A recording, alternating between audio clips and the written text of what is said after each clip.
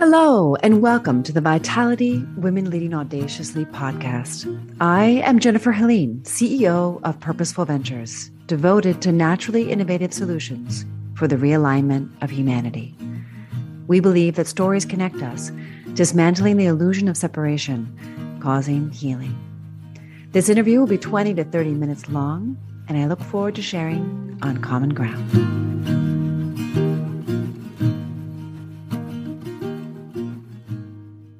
Hello and welcome to Vitality Women Leading Audaciously. Today, I'm super excited to welcome Tanya Luna. She is the co-founder and currently chair of Life Labs Learning.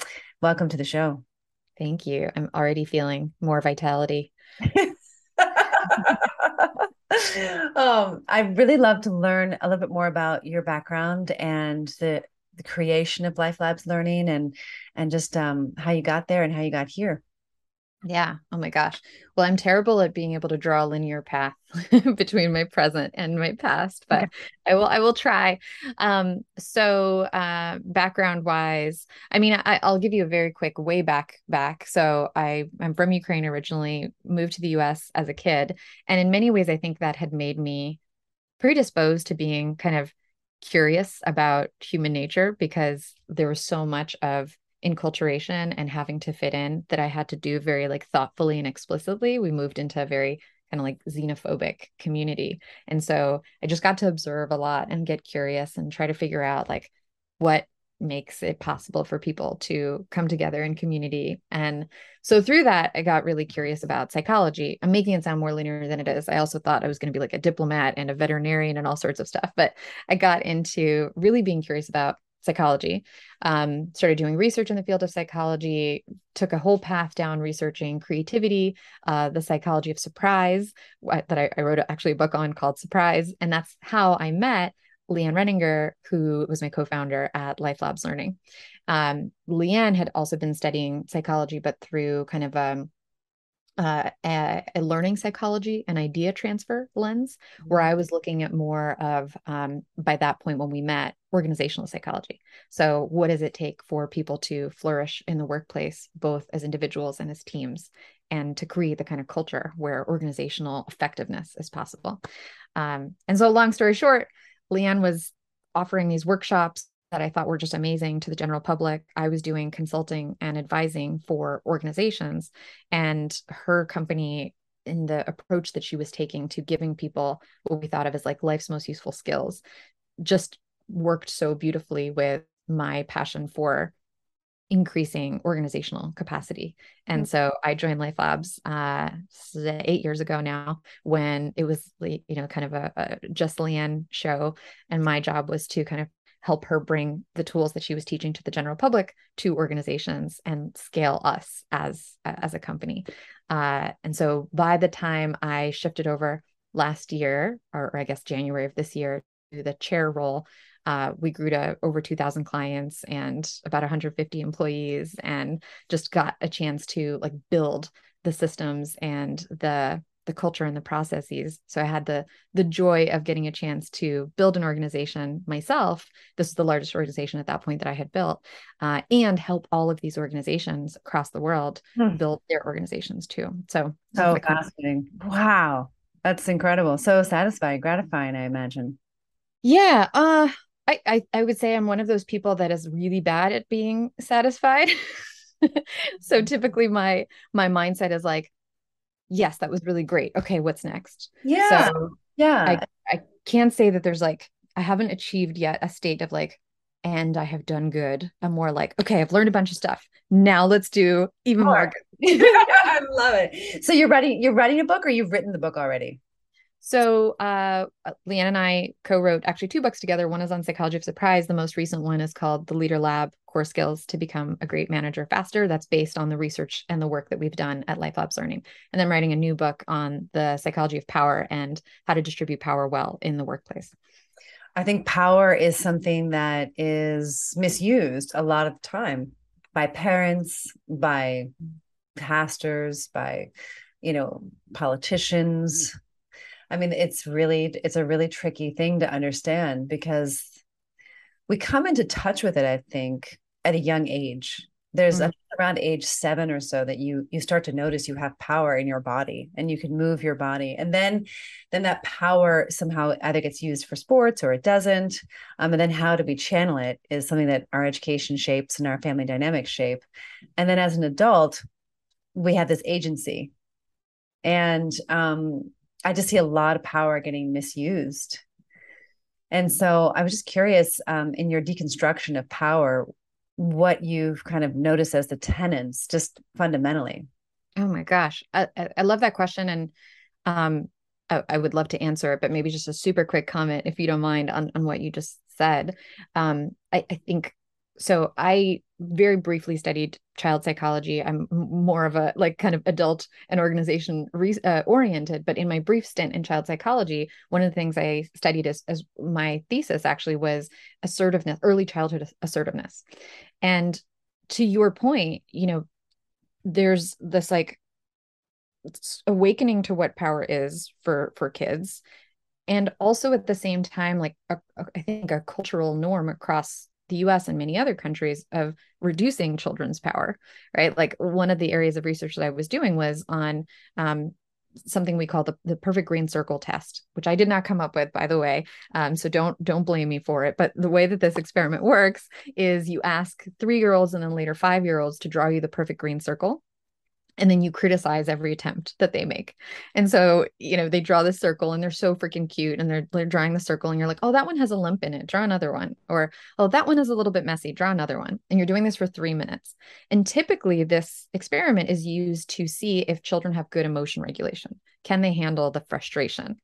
And I was looking at this like, why should they handle the frustration? Would an adult just draw a green circle over and over and over after getting this really kind of unfair critique?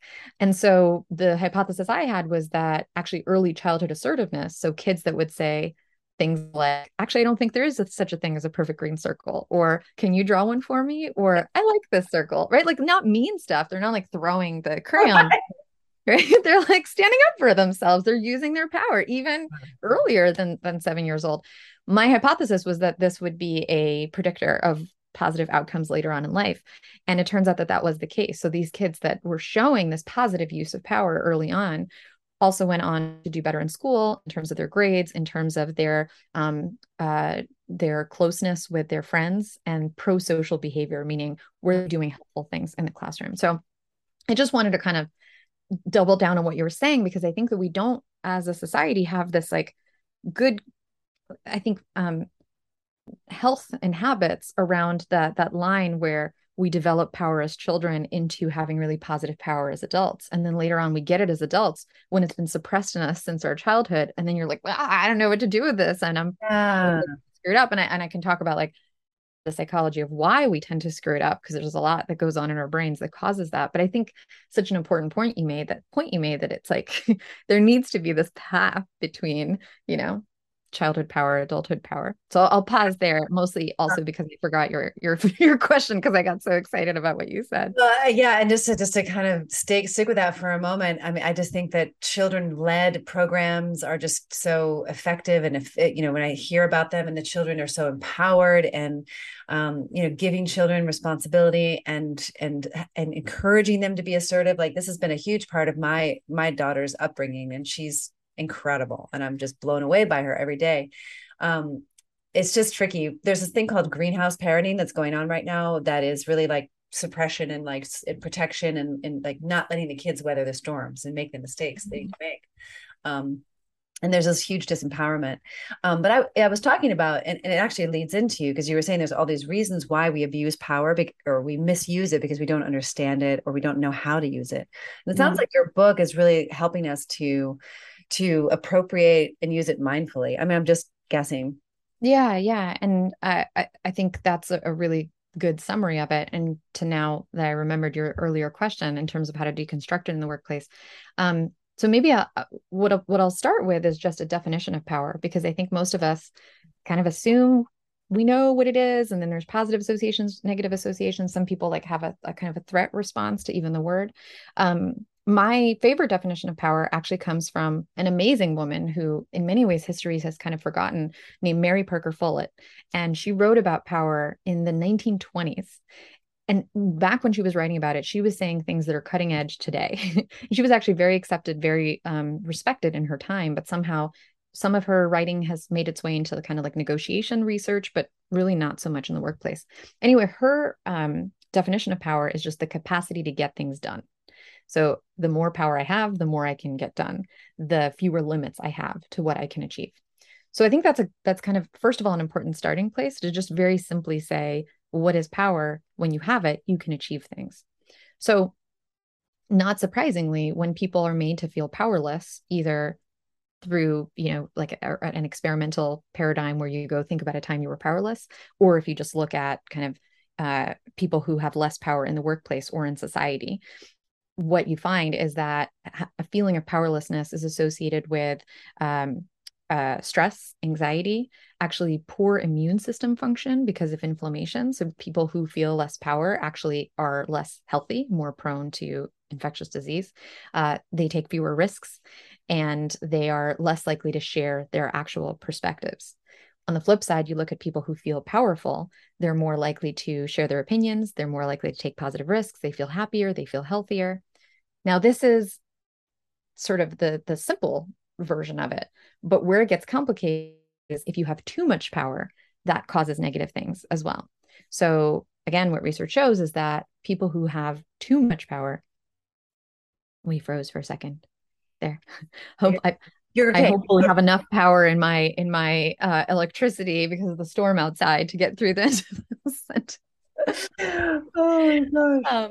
So people who have too much power are actually less empathetic, less likely to hear other people's perspectives, more likely to believe that they deserve to be in charge because they're like, well, clearly, if I have power, I'm better, even if they didn't believe that in the first place. And then finally, they tend to take really dangerous risks because when we feel hopped up on power, we feel kind of invincible. So what's super important from an organization's perspective is, again, if you just define power as the capacity to get things done, if you want your organization to have the capacity to get things done, you have to get power right. And that means amplifying power, and it means limiting overpower, right? So in those places where there is too much power concentrated with just a small number of people, there is both the necessity of distributing that and creating kind of checks and balances. And I can go into some of the tactics there, but that's the general philosophy is you get power up and you get power down in the places where it's too high. And that actually results in more power for everyone, because if I feel more powerful, if I was originally feeling powerless, I can create and contribute more. And if I was too powerful, it can help me make better decisions and be more empathetic. That's fantastic. No, it's really helpful to understand that because we see that even in, yoga communities or the church, right? Even when there's too much power, there's corruption. It's like wherever humans get involved, there tends to be ego and then some kind of, like you said, hyped up, I think you said, on power, or amped up. I think it's hopped up on power. Yeah. Yeah. It's what you notice, right? And it feels good, actually. I mean, I've been in those positions before too. And then you have that abuse of power, which is never good. But you see that in dictatorships, you see that in governments. I mean, it's so interesting. So what is the solution? Well, I think it starts with understanding that those people who abuse power aren't necessarily bad people. And I think that is one of the kind of flaws in our current approach to helping people be more effective and compassionate and constructive in how they work together. We sort of take the stance that, oh, there are empathetic people and there are non-empathetic people. And if you're not empathetic, we should teach you to be more empathetic. But actually what the research shows is that while, yes, you can develop more empathy skills, the single best thing you can do to reduce corruption and increase empathy and compassion is to distribute power. So for example, it's not that there are some people who are just more likely to become corrupt. It's that most of us, when given too much power, it's almost like we stop being able to see the world as it really is. So I think that's number one. I know that's not a super tactical solution, and I can get more into the tactical stuff if you want, but I think that's an important lens to take, because if we keep going, oh, there are these awful people and, this is just part of what humanity is and we're sort of broken, that is not I think a helpful starting point, because it's less about who these individuals are and more about what systems have we created to balance power effectively. Yeah, I love that. That's really helpful to be a little bit more empathetic. And I think we're moving into a time where we don't really want like the guru on the stage. We want the guide. by the side. And I love I think as a society, we're gearing up for that. I know that the younger generation is definitely interested in that. This kind of leveling of the playing field, so to say, which some people fear is going towards Marxism or socialism, socialist society. And on the other side, it's like, well, it's maybe not that. It's actually maybe just more of an even distribution of power. Uh, yeah. I think power is such an, I mean, I'm attracted to power. I don't know if everybody is, but I love it. I love when there's a storm outside, or I love when there's like a meteor shower or some kind of like exciting ecstatic event, like I don't know what it is. It really attracts me. I don't know if everyone's like that, but I'm definitely. Mhm. There is some research that there are, kind of core motivators where power is one that is like particularly so. I'm trying to remember. I think it's like the three-factor motivation theory or something like that, which is looks at power, affiliation, meaning relationship building, or achievement as three kind of main drivers of motivation. And I've also always had the power one. And I've thought about that and like, oh my gosh, is that wrong? Should I not be kind of driven by power?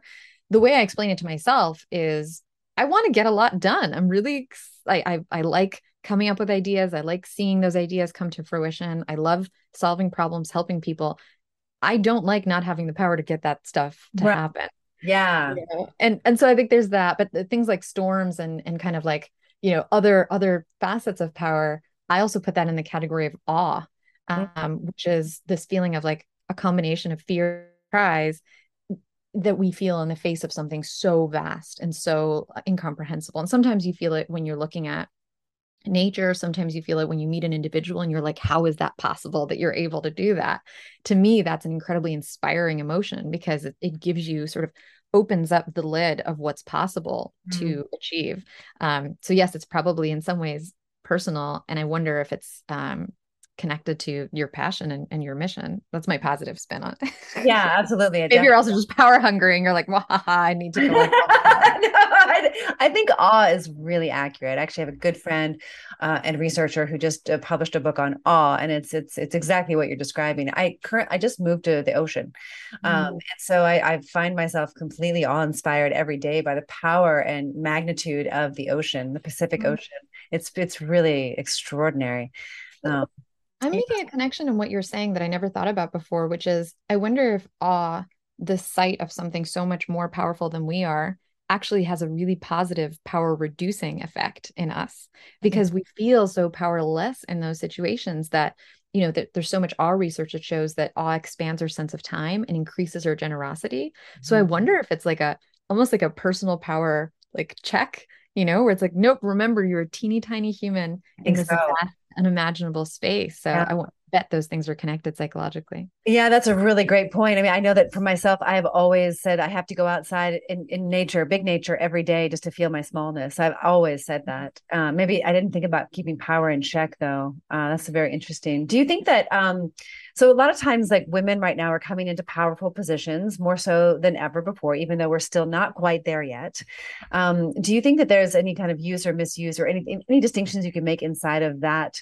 Either females in leadership roles who are asserting a lot of masculine energy and or how power is being used differently by men and women. Mm.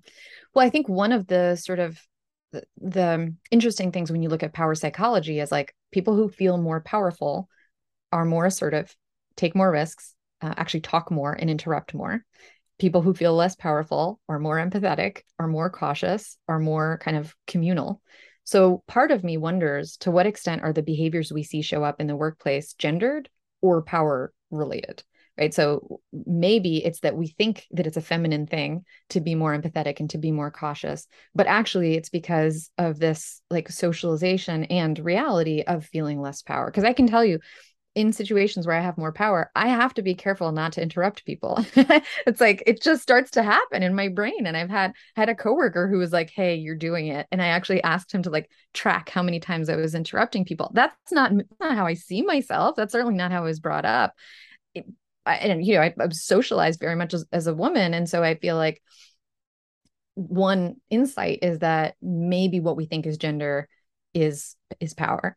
Um, so I'll pause there because I also have thoughts on your like kind of masculine approach, feminine approach to power. But any thoughts or reactions to the hypothesis, potentially controversial hypothesis? I really appreciate that hypothesis, actually, because it neutralizes this very charged gender topic that we have these days.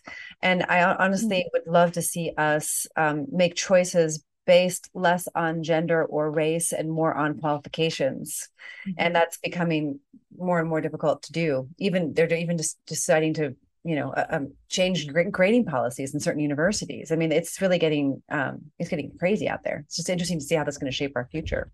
But anyway, moving on though. That's just No, I mean, I think you're right. And even just stepping back to say like maybe the more practical or actionable conversation is around where can we amplify power for people who are currently or historically have not had enough of it, and where can we minimize power, not by yanking it away from people, but for example, a really simple power sharing kind of tool for the workplace is having equal turn taking in meetings, having that as a norm. So, for example, saying, okay, we're going to make an important decision. Instead of loudest voice in the room dominates, let's each take turns, and you have 2 minutes, or you can say pass. So that's like a power sharing model that doesn't take away power from individuals who would usually be maybe like me, the loudmouths. It actually amplifies the entire group's power, because now collectively we benefit from better decision making, more creative and interesting ideas, more commitment and engagement. So yeah, I think there's something really really thoughtful and innovative to what you're saying. Like, could it be not about the surface level identities, but the sort of degree to which each individual has power, and where can we amplify, where can we balance, basically? It just seems so much more logical and so much more fair, and so much, so honest. Because really, at the end of the day, it's about energy, right? And power is a certain definition of energy. Yeah, Especially energy to achieve something. Yeah, and especially using the word amplify, right? It's like So Mary Parker Follett, and maybe this is getting a little bit to your other question. I want to like amplify her wisdom from the 1920s. So she made this really important distinction, which I think maybe connects to masculine, feminine, or stereotypically masculine, feminine, of power over approaches versus power with approaches. Power over approach is is associated with a more masculine style of leadership. I don't know if that's truly in any way a biological thing, or is it just because that was sort of the norm in military settings and in industrial, organizations and things like that. Power over essentially means we concentrate power at the top, we minimize how many people have, explicit authority and power to make decisions, or, to control resources. And then we just command and control, kind of get people to do the things that we at the top want. And that's power over. Power with, her construct is that it is not a coercive, but a coactive power, where my job, if I have power, is to amplify your power. She used to say, you'd like this, the job of a leader is to release the energy of a group or of a team.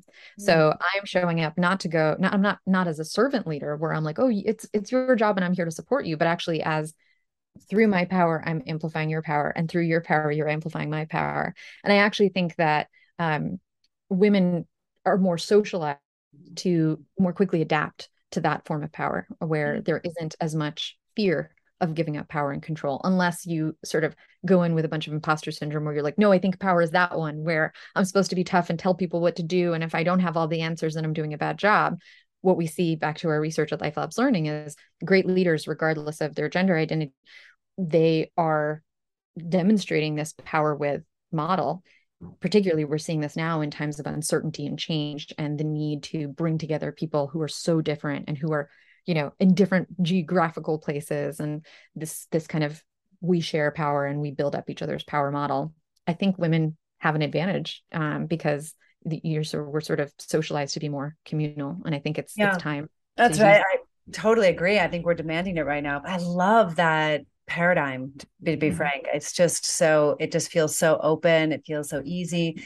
And at first I was thinking about what you were saying. I was thinking about how sometimes, I know we think dictators are terrible. Like we're very negative. We're very negative in the United States against dictatorships. And at the same time, we need leadership. And leadership is important for organizations, for groups, for families, for communities. Leadership is necessary. And this antiquated model, so to say, of power over. I'm looking at it as an antiquated model, even though we're still functioning inside of that today. Is somehow sometimes necessary, especially when the knowledge base is not adequate, because not everybody is born a leader. They're just not. There are appointed leaders and there are anointed leaders, and not everybody is a leader, but everybody has power, and everybody has the potential to be empowered and to do the best they can do at whatever they do. Yeah. And that's why I love this amplification of Mary's work. Mary is her name, right? Yeah. Mary Parker Follett. Yeah. Yeah, exactly. It's really, I think, where we're headed.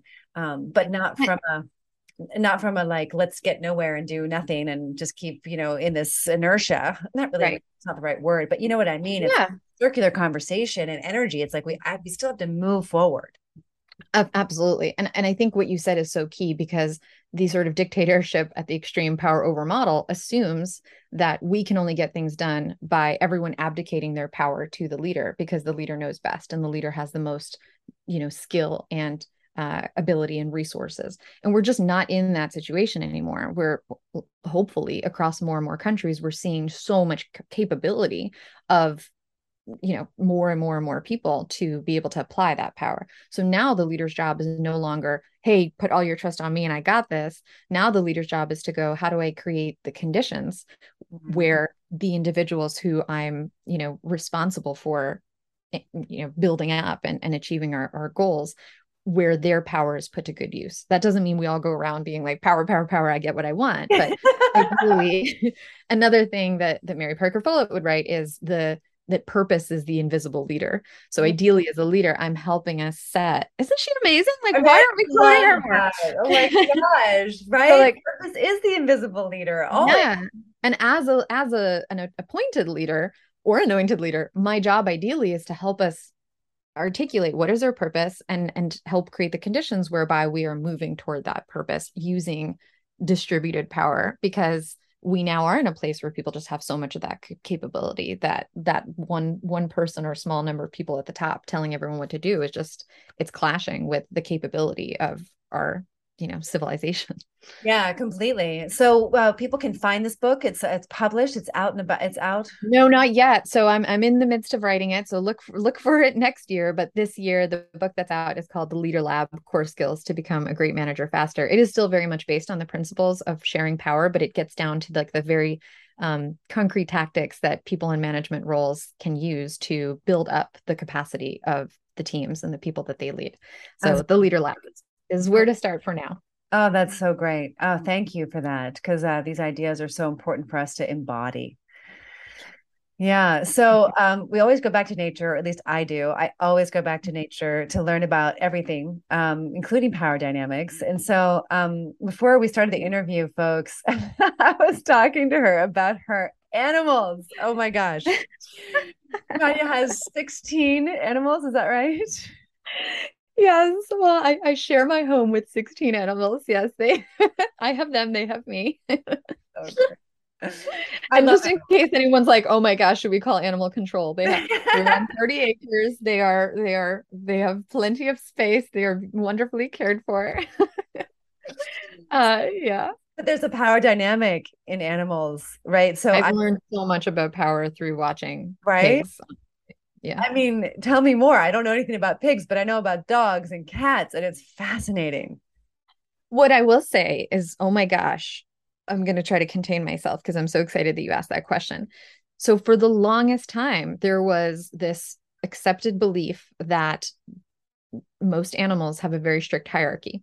So in the dog world, there's a whole, for a long time, it's now being kind of, it has since been challenged and has become going out of fashion, but this belief that you have to be like the alpha dog and you have to prove your power and you have to bring down the power of your dogs, otherwise they won't respect you and there will be chaos. And it's based on actually faulty research on wolves kept in that the dog training world extrapolated findings from that were never real. So this power over approach in the animal world, you see it in dog training, you see it in pig training, believe it or not, that's a whole thing. In I don't know much about horses, but my understanding is that even in the horse training world, it's now shifting more with. So now we're looking in the animal at least human animal interaction, human animal, animal and non-human animal interaction world, much more, it's not called this, but power width approach, where you go, how do I build a relationship with this dog? Same with the pigs. I can't tell you how many times people were like, oh, pigs are so hierarchical. There's one pig at the top, and then they establish dominance, and then everyone falls in line. And I'm watching them with my own eyes, and I'm like, it's so much more complicated than that. We have one family of pigs where it's a mom, dad, and their three sons. And so I get to watch this amazing family dynamic, and they've been together 7 years before I ever met them. So I'm just a newcomer to their lives. And I get to watch, how power shifts, how like sometimes power comes from, aggression, like they're like, get away from my food. Sometimes it comes from affection, like, hey, you can snuggle with me. Sometimes, they'll like shift who's kind of getting along and fighting with whom and sleeping and snuggling with whom. So it's just given me so much more respect for how dynamic and fluid power is across all species. And this like attachment we have to power over and seeing the world in that way just really deprives us, I think, from seeing how fluid and dynamic the nature of power is. Yeah, what you're describing is really helping me understand that the dynamics inside of it also are driven by our desires and our emotions and our ability to self-regulate. That's very interesting. Yeah, it is complex. But Yeah. there is an alpha though, I have to say, in the dogs. We have 3 dogs, and there's definitely an alpha. And there was an alpha change of power recently, and that was really intense. Oh, really? Yeah, there was a big dog fight, and one of the dogs is getting really old. And I mean, we were afraid the dog was going to die, actually. And these dogs have been friends for years. It was just really bizarre. Uh, Wow. yeah, but so 16 animals. You've got a husband. You are, working on your book. Like, how do you achieve balance inside of it all? Oh man. Um, I will say I have, for the time being, this has been a question of mine. I don't know, since I've always done too many things. This has been like literally fourth grade. By the time I was in fourth grade, I was like, I have too many things. I was like Hmm. president of the student council and like starting clubs. And I had like the Power Girls Club that I printed certificates for everyone to be members of the Power Girls Club. I mean, I really don't know what it is with my brain, but I've never been at one point in high school. No, it was in college. I used to carry around a die in my pocket, like a six-sided die, to decide which of the six things I was working on to do at any given point because I was so overwhelmed with how many things I was doing. So this is my like many, many attempts over many, many years to figure out what works for me. Where I've landed is somehow the term balance just gives me too much anxiety because it feels like I'm supposed to have like the perfect amount on each Right. side, you Yeah. know? So I've been thinking more about kind of harmony. Yeah. That's for whatever reason, balance, has resonated with me more. And I've done a better job, I think, with that frame of shifting away from how many items can I fit into how many hours, and I used to be like, okay, I will at 2 p.m. I'm gonna run to the basement, give my husband a kiss because he feels neglected if I have too many meetings back to back. And then once I've given him a kiss, then I'm going to go and I'm going to pet the pigs. And I'm like just over scheduling my time in an attempt to balance. Now, I think what has been serving me is more of a, hey, what do I need right now? What do I need to get my energy back up? And so I will think less about how many items can I fit into a period of time and think more what will set me up to feel energized by the end of the day, or even like honestly throughout the day. And somehow that as a guiding question has been a lot more helpful than my attempts at like spreadsheeting and cracking the code to the perfect distribution of time. Yeah, I can say more about that, but that's kind of the general shift that I've taken. A That's lot of it has been taking things away and saying, is this serving me? Is this giving me energy or is this depleting energy? Am I actually even the best person to do it? Recognizing the extent to which spending time with my husband, spending time with the animals, having focused deep work is like re-energizing in a way that then allows me to do so much more, so much faster. Oh, I love that. It's so intuitive, and it's really the honest truth. Not everyone is available for this level of conversation, but I know that for myself and my relationships, I'm always asking, so what is it we want to achieve? Like what is it we want to create? And Yeah. oftentimes the word for me is harmony. Mm, Harmony encompasses peace, It encompasses like a kind of love. It's a kind of quality of love. Yeah. And when you think about, I want to create harmony, we choose the foods differently. We choose the sleep patterns differently. We choose, the moment you go and kiss your husband is totally different than you scheduling it in. Yes. Because it's like you're intuitively like, presencing, you're feeling into, dot, dot, dot, right? So it's really a beautiful way to drive any kind of action, right? It's that Mm. intention of harmony. And when harmony holds it all, I mean, it's just the experience, the way of being must just be so, I don't want to say Oh my blissful, gosh. but Like an harmonious. aliveness, right? An aliveness in a way, versus a spreadsheetness. I'm gonna just squeak in, sneeze. No, why can't I find the word? Squeeze in. I said squeak and I said sneeze. Squeeze is the winner. One more Mary Parker Follett thing. I'm like her ultimate fangirl right now because I'm just like reading all of her stuff.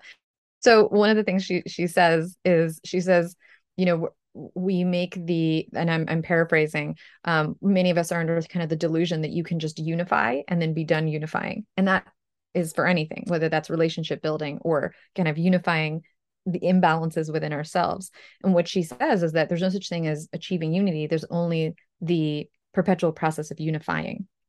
And so that's how I think of harmony as well. I think I used to think of it as like, okay, if I just stop doing this, I'll be fine. If I just schedule this, 15-minute break, then I'll be fine. And there's never at least for me, you seem more kind of more enlightened in this space. But at least for me, what has been soothing is to recognize that I will likely never reach a finished point of Yeah. harmony. It is a dynamic process. And so to give myself grace to keep harmonizing versus attempt to reach harmony has also been really helpful. Incredible. I love it. I mean, unity is such a big, big, big point for me, and just in general with my yoga practice, with my faith, with so many things. So with that in mind, that's just magnificent. So much wisdom, so many deep, deep lines of meaning in our conversation today. I don't really want it to end, but I know. I really, really appreciate it. I feel like you are really wonderful at both pulling into like the philosophy and the embodied piece and the practicality. So that's my favorite kind of conversation. Tanya. Yeah. And so in that spirit, I just want us to like really hold in our hearts, everyone listening, how we can infuse our lives with more and more harmony. Mm. That's a perpetual practice of unity, because that really is what revitalizes ultimately. I mean, because when you're feeling low and you're really tired, I mean, what is the thing that you go to for re-energizing yourself? Is it spending time with the animals? Is it what is it for you? Yeah, I think so I but the spreadsheet part of my brain actually got an app for a while. I think it was called like oh, I wish I could remember it. I'm sorry I can't, but it was an app where I would like literally track my emotions and go, which of the things that I'm doing is giving me energy versus taking energy away. Interesting. That's a huge the foundation actually of my work is that Oh yeah. yeah, thinking things and putting things into our bodies that give us more energy as opposed to taking energy away. That's a foundational. So Yes. that was huge for me because I was just so wrong about what I thought was good for me. So where I've landed is I've just been incredibly grateful to have a marriage. We're going on 13 years now that still feels like just so fresh and child like there's like a childlike like playfulness and joy, but only if I don't schedule running over and kissing my husband. But he is he's my best friend playmate, and like I think savoring that connection. And what I mean by that is not just like, hey, how's your day? Okay, bye. But like really relishing the fortune, the good fortune of being able to be with this person. Um, Mhm. I think has been there's like exhaling into it, is so incredibly important for me. Petting pig bellies. I don't know what it is about the like pigs love belly rubs. And so I will, 2020 was incredibly difficult for our business for Life Labs Learning. We got through, we actually grew during that time, but I was the sweatiest, most stressed I've ever been in my entire life. And like the pigs just saved me. I would go, okay, I have many decisions to make. There are budget concerns, there are strategy concerns, there are marketing concerns. I'm just going to sit with the pigs and I would like pet the pig bellies. And it is one of the best medicines and they love it and I love it and it's wonderful. And then writing, I developed a practice of writing every single day, no matter what, have to write. And that is Oh. like, there's so much research on that. And I mean, research aside, it's a wonderful practice of like unifying with yourself. We think of ourselves as one person. And I think there's just so many voices and components of who we are, not to mention the way that all the different things that happen to us and the people we interact with act on us. And I think of writing as the like integrating, unifying that happens. So Well, I really appreciate you saying that. Thank you for saying that. I need to start writing. it really can be so life-changing. There's a psychologist and linguist named James Pennebaker who found that the practice of writing for just 15 minutes is one of the best healing practices for trauma, for anxiety, for depression. They actually did this one study where they found they had participants in this experiment write like free write for 15 minutes. And it was people who were unemployed for a really long time. And they had a condition of people who were unemployed that didn't get the writing exercise. The people who were unemployed who did the writing exercise, they got out of unemployment so much faster than the people who didn't do the writing exercise that James Pennebaker and his team actually canceled the experiment because they felt it was unethical not to tell the other group how powerful this exercise was. And to their surprise, what they said was like, we'll teach you how to do this. It's very simple, but we'll hold a session to help you do this exercise. Almost no one showed up because people didn't believe it. They were like, what? Writing is going to help me get a job? But there's just something so powerful about getting those thoughts out of our heads. And again, being able to integrate and being able to change the story we're telling ourselves about what's going on. That, this is incredibly undervalued practice. Yeah, I just never saw the value really. And so you're helping to remind me because everyone's been telling me for my entire life, like you need to write, like you're a prolific writer. Like, and I'm like, yeah, like whatever. I decided I'm like, what's the point? Like, who's gonna read it? Like no, but the rule is no one's gonna read it. Right. No one's gonna read Yeah. it. Well, then of course my sister read my, journal or, you know what I mean? Like someone read it, and then I was like, whatever. Yeah. Oh, your sister. Yeah, no, I read hers too. I mean, it was not the baddie here, actually. I was way worse. I have an older sister. It's no judgment. But yes, it is, especially if you've been burnt before. But whatever, like write and throw it out, write and delete it. It's the keeping it is not the important part. Although I will say that writing and keeping it, I have just a Google Doc that every once in a while I'm like, when I die, someone is going to read all of this. And but then I won't, hopefully won't care.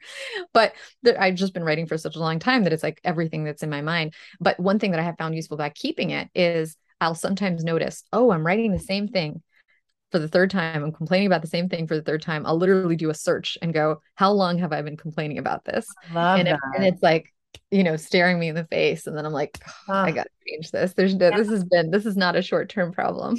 I love that. Yeah. Thank you for the reminder. Well, this is by far like the longest interview I think we've ever done for Vitality. Oh, I'm sorry. No, don't be. It's been like so exciting. I hope the listeners have been as into it as we've been, because this has just been so wonderful. So Tanya, thank you so much for being with us.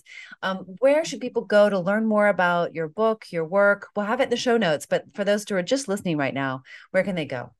Yeah. So for the Leader Lab book, just anywhere books are sold, it's called The Leader Lab. Lifelabslearning.com is our website. If you're thinking about bringing in training and increasing capability for your managers, for your team, the organization there is focused really on the skill building component.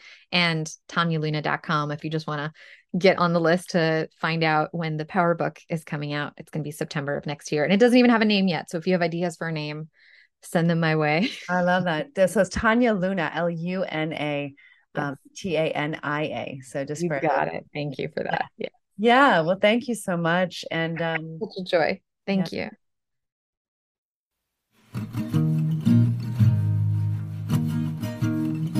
Thank you for listening to Vitality Women Leading Audaciously.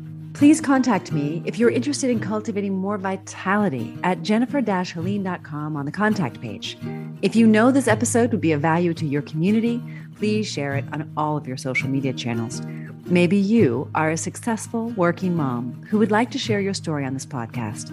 Please visit podcast.jennifer-helene.com/podcast-guest to apply. And you might know someone who would be an ideal guest. If so, tag them on social media to let them know about the show and include the hashtag Vitality Women Leading Audaciously. I absolutely love seeing your posts and guest suggestions. We are regularly putting out new episodes and content. To make sure you don't miss any episodes, go ahead and subscribe. Your thumbs up, ratings, and reviews go a long way to help promote the show and mean a lot to me and my team in getting the word out about how to realign humanity with purpose. Purposeful Ventures is a company that is helping moms succeed in revitalizing their lives, relationships, businesses, and health. Please join a more personal conversation by working directly with me, joining my private Facebook group or one of my programs. This is Jennifer Helene, and thanks for spending your precious time with me.